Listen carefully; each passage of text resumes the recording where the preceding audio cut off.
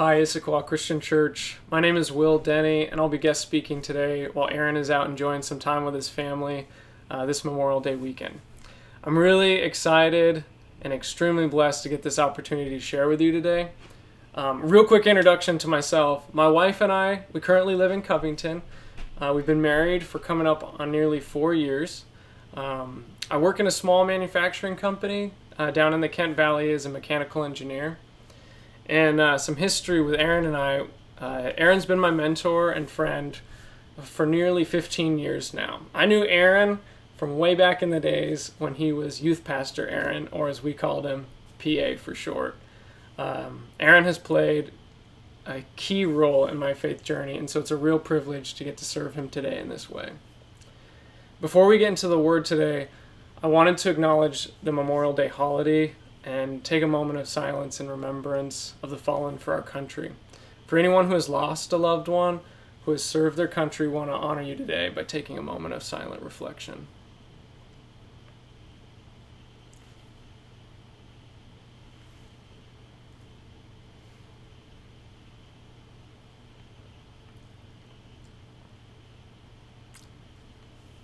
Heavenly Father, we just want to give you thanks for the freedoms that we get to enjoy in this country, to be able to worship you freely. And we want to pray with the families who have lost loved ones in the military, and just ask that as they're grieving, that your Holy Spirit would be there to comfort. We just want to offer those families to you in prayer and just ask that you'd be with them, Father. We pray all these things in your Son's name. Amen. All right. So I have a fun story that I wanted to share. While I was in college at Green River Community College, studying for my engineering degree, I was trying to find a way to share Jesus with some of my fellow classmates. At Green River, there are many students from around the world, from the age of 15 or 16, God had placed a real deep desire in me to see the nations reached with the gospel. And how lucky was I that God had brought the nations to my school. Unfortunately, I didn't have many friends at the school with me from my church who shared the same vision. Many of my strong Christian friends either moved away to study at a university or went straight to the workforce. I wonder if any of you guys can relate. This is where I can kind of brag on Aaron a little bit. He would show up at the school and pray with me, asking God to move among the students there. In a short amount of time, I was finding opportunities to share my faith with some fellow engineering students from Vietnam. One of the afternoons, I was sitting with one of my new friends, Coy, who's from Vietnam, in the campus cafeteria, talking about Jesus, just kind of finding out what he thought and his background. When I noticed then that there was a Ukrainian guy just sitting a few tables away from us, sort of eavesdropping on our conversation. After a few minutes, he came up to me and said, "Excuse me," in a polite, sort of shy, with a deep, heavy Ukrainian accent that I'm not going to try to copy. But then he said, "I don't want to interrupt, but are you a Christian?" I told him I was, and his face just totally lit up with excitement. He then said something along the lines of, "I didn't think there were any other Christians at this school," and just burst into excitement. He immediately sat down, and we talked probably for the next hour or so about how we each came to faith. And from that moment on, we were tight friends. Only a couple weeks later, I was visiting his church and getting to worship Jesus in Ukrainian, which was truly a blessing to get to do. To be with families from another nation and worshiping in their tongue. Dimitri and I were both mutually so encouraged to just have one another at the school. We finally had a friend on campus, and it made it so much easier to share our faith.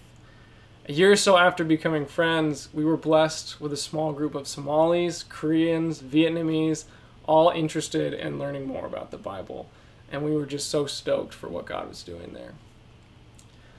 I wonder if you've shared a moment like that, where you find out that you're not actually the only one. C.S. Lewis has a quote from his book, The Four Loves. It goes something like this: "Friendship, I've said, is born at the moment when one man says to another, 'What? You too? I thought I was the only one.'" These moments lead to the beginning of incredible friendships. For Dimitri and I, our friendship grew, and as a result, we were both mutually encouraged to pursue Jesus more and more at Green River so that we can make his name known among our international friends. Some of the fruit of that friendship was a growing ministry among our international friends. I was there convinced of the reality that Jesus always intended to do discipleship together. Today, we'll be picking back up in the book of Acts, and we'll see how Paul has one of these "what? You too?" encounters. If you have your Bible with you, please turn to Acts 18, 1 through 11. I'll be reading the passage and then pray together before we dive in. So Acts 18, 1 through 11. After this, Paul left Athens and went to Corinth. And he found a Jew named Aquila, and a native of Pontus, recently come from Italy with his wife Priscilla, because Claudius the emperor had commanded all the Jews to leave Rome. And he went to see them, and because he was of the same trade, he stayed with them and worked, for they were tent makers by trade. And he reasoned in the synagogue every Sabbath and tried to persuade Jews and Greeks. When Silas and Timothy arrived from Macedonia, Paul was occupied with the word, testifying to the Jews that the Christ was Jesus. And when they opposed and reviled him, he shook out his garments and said to them, "Your blood be on your own heads. I am innocent. From now on, I will go to the Gentiles." And he left there and went to the house of a man named Titus Justus, a worshiper of God. His house was next door to the synagogue. Crispus, the ruler of the synagogue, believed in the Lord, together with his entire household. And many of the Corinthians, hearing Paul, believed and were baptized. And the Lord said to Paul one night in a vision, "Do not be afraid, but go on speaking and do not be silent. For I am with you, and no one will attack you to harm you, for I have many in the city who are my people." And he stayed 1 year and 6 months, teaching the word of God among them. Heavenly Father, we just ask that as we dive into this scripture, that you would continue to just reveal who you are. Pray that as we continue to just dissect what you have for us today, that you would also empower us with the ability to just walk out what your Spirit leads us to do today. Pray these things in Jesus' name, amen. So at this point in the story, if we remember from last week, Paul's left Athens after being on trial at Mars Hill. Paul has now come to Corinth, which is a thriving port city located on an isthmus. A little history on Corinth. It is located on the isthmus between the Greek mainland and the Peloponnesian Peninsula. On either side of this isthmus is access to the Aegean Sea to the east and the Ionian Sea to the west. And some scholars estimate that as early as 600 BC, a sort of ship railway was formed for ships to cross the 3-mile strip of land from one side to the other. You can imagine then how the city, strategically located in the middle of this land bridge and sea, became an important economic hub. Corinth was also an important political and cultural hub. After being conquered by Rome, it was established as a provincial capital city. The Isthmian Games were also hosted in Corinth. All this activity and economic opportunity brought people from all over the Greek and Roman world. As you can imagine, this multicultural, wealthy pagan city also had developed a reputation for its Roman paganism, wealth disparities, and immorality. Paul headed to Corinth understanding the significance of the city, and, as he has done in the cities before, started off making his way to the Jewish synagogue. However, we read that when he arrived in Corinth, he met 2 Jews recently expelled from the city of Rome, Aquila and Priscilla. It is assumed from the text that Aquila and Priscilla were already Christians when they met Paul, since Luke, the author of Acts, does not share their conversion stories like he does so many others. I can imagine Paul meeting Aquila and Priscilla in a similar fashion to my encounter with Dimitri. Here's Paul, alone. Remember that Timothy and Silas are still off in Macedonia, and he meets not only fellow tent makers who help him find a job that he can then use to support himself, but finds out that they already know about Jesus. We don't get to read much about Paul's relationship with Aquila and Priscilla, but they are mentioned several times in his letters, where we get some idea and a glimpse at the friendship that they shared. In his letter to the Romans, chapter 16, verse 3 and 4, we read, "Greet Priscilla and Aquila, my fellow workers in Christ Jesus, who risked their necks for my life, to whom not only I give thanks, but all the churches of the Gentiles give thanks as well." Now, we don't know what event Paul is referring to here, where Priscilla and Aquila risked their lives for Paul, but we get the sense that their friendship was strong, being bound together through their shared adversity together. They traveled with Paul for some time during his missionary journey, which we will continue to read about in the weeks to come. And we'll read that they played a key role as the early church began hosting families and new believers in their home. I wonder, given all of this, I wonder how encouraged Paul must have been to have met these two on his journey.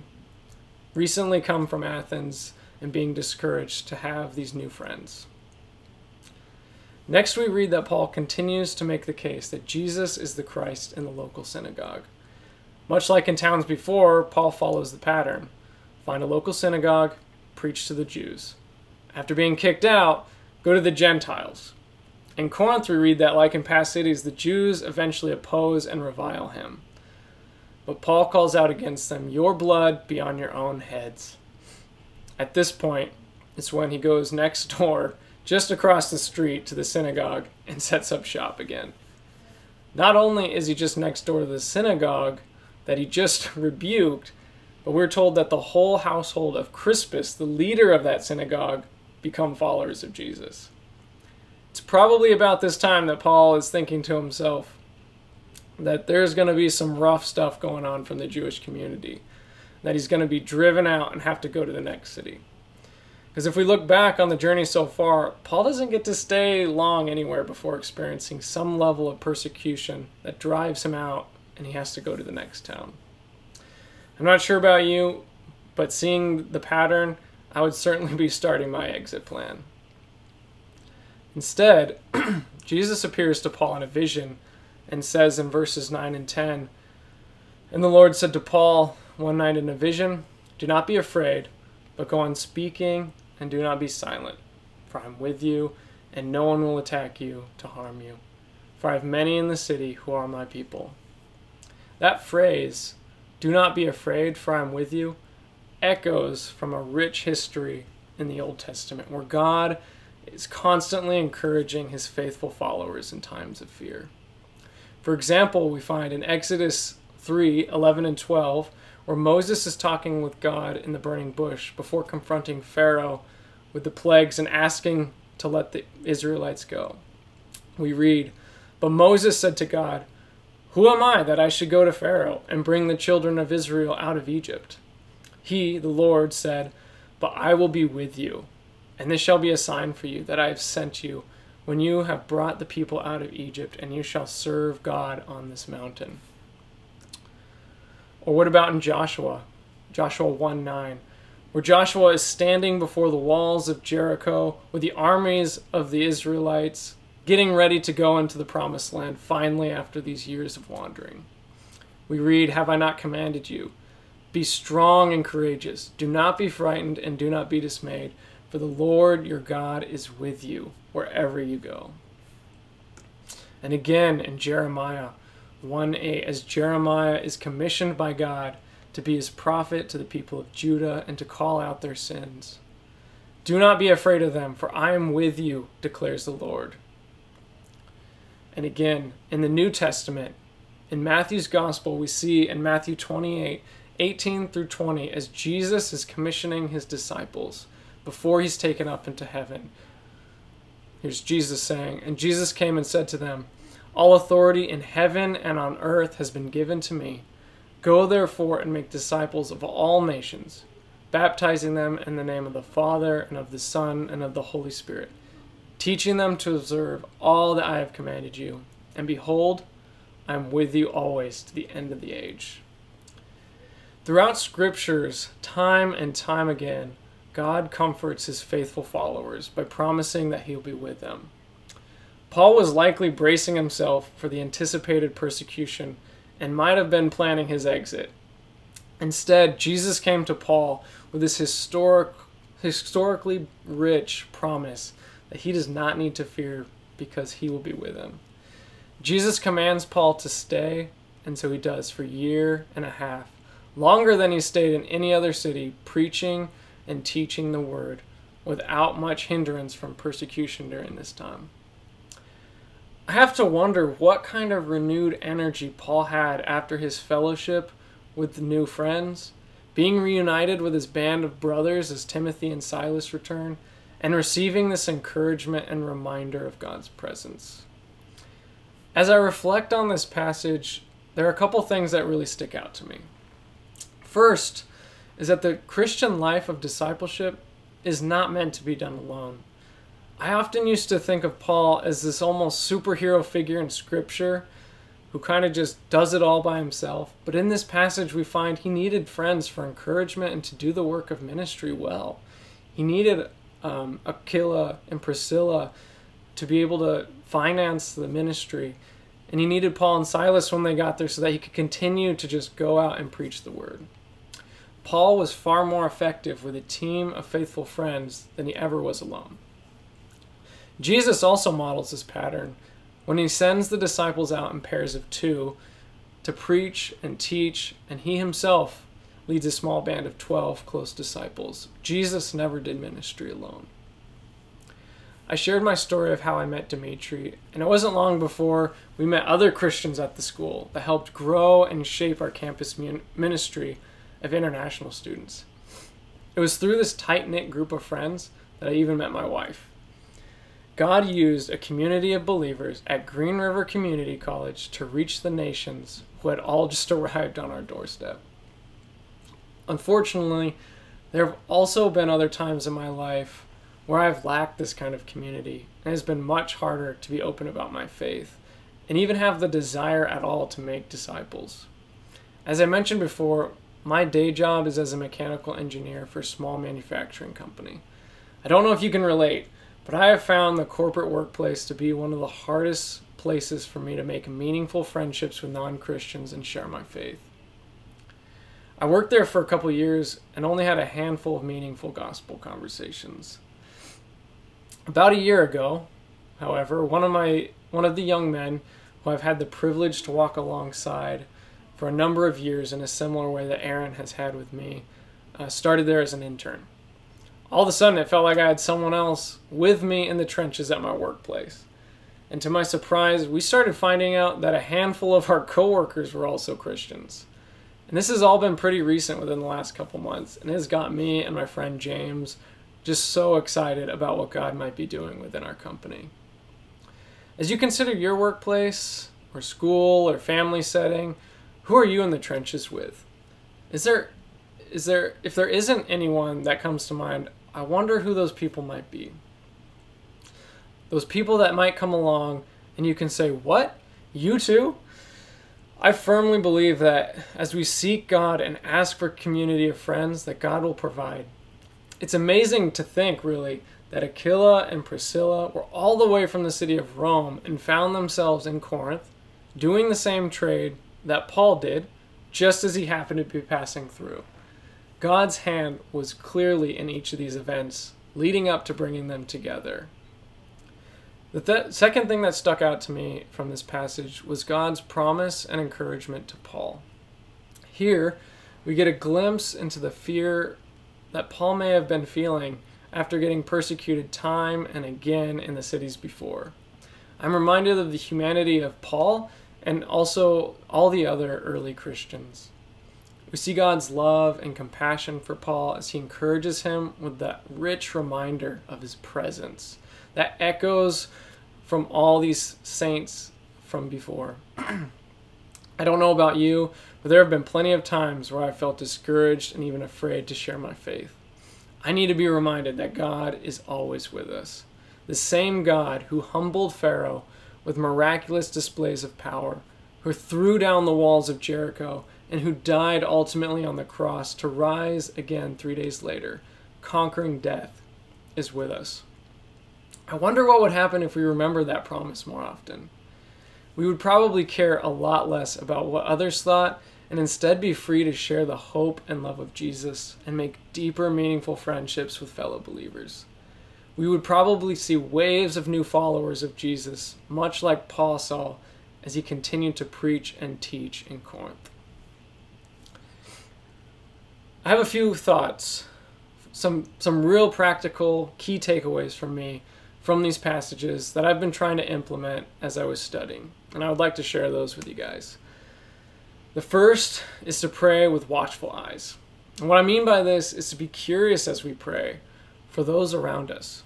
Who knows? You might be surprised at who you meet. I like to do this by just asking God what he is up to in the lives of coworkers. I find that this generally leads to me asking genuine questions of my coworkers and finding out more and more about their spiritual journey. The second is to be the kind of friend that you're looking for. And what I mean by this is to have that what you too kind of moment requires some reorienting of what I think and talk about, so that I'm actually sharing the aspects of my life that I'm hoping to find in others. If I hadn't been talking about Jesus at the lunch table that day at Green River, I don't know if I ever would have met Dimitri. If I only share my hobbies, I may never find out that I might have been working next to some fellow believers for a few years in my workplace. I try to often reflect on the things I find myself talking about most and how that aligns with what I really care about most. And third, to reflect on the promise that God is with us. This can be as easy as starting the day by reading a passage like Joshua 1:9 and reflecting on God's promise. Doing something like this in the morning can really help me to properly orient my day before I let my phone bombard me with the news, with email, and all the worries and cares that the day may bring. And again, I wonder what kind of difference it might make if we really believed the promises of God and started our day aligning ourselves with the reality that God is with us. So what do we have to fear? Let me pray. Heavenly Father, we just want to stop and acknowledge your goodness and give you thanks for what you've done for us on the cross and that you are constantly with us.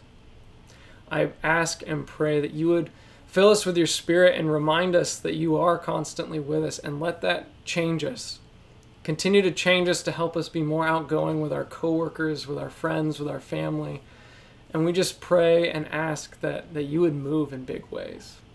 Help us, Father, in our weakness to continue to just rely on you. We pray all these things in Jesus' name. Amen.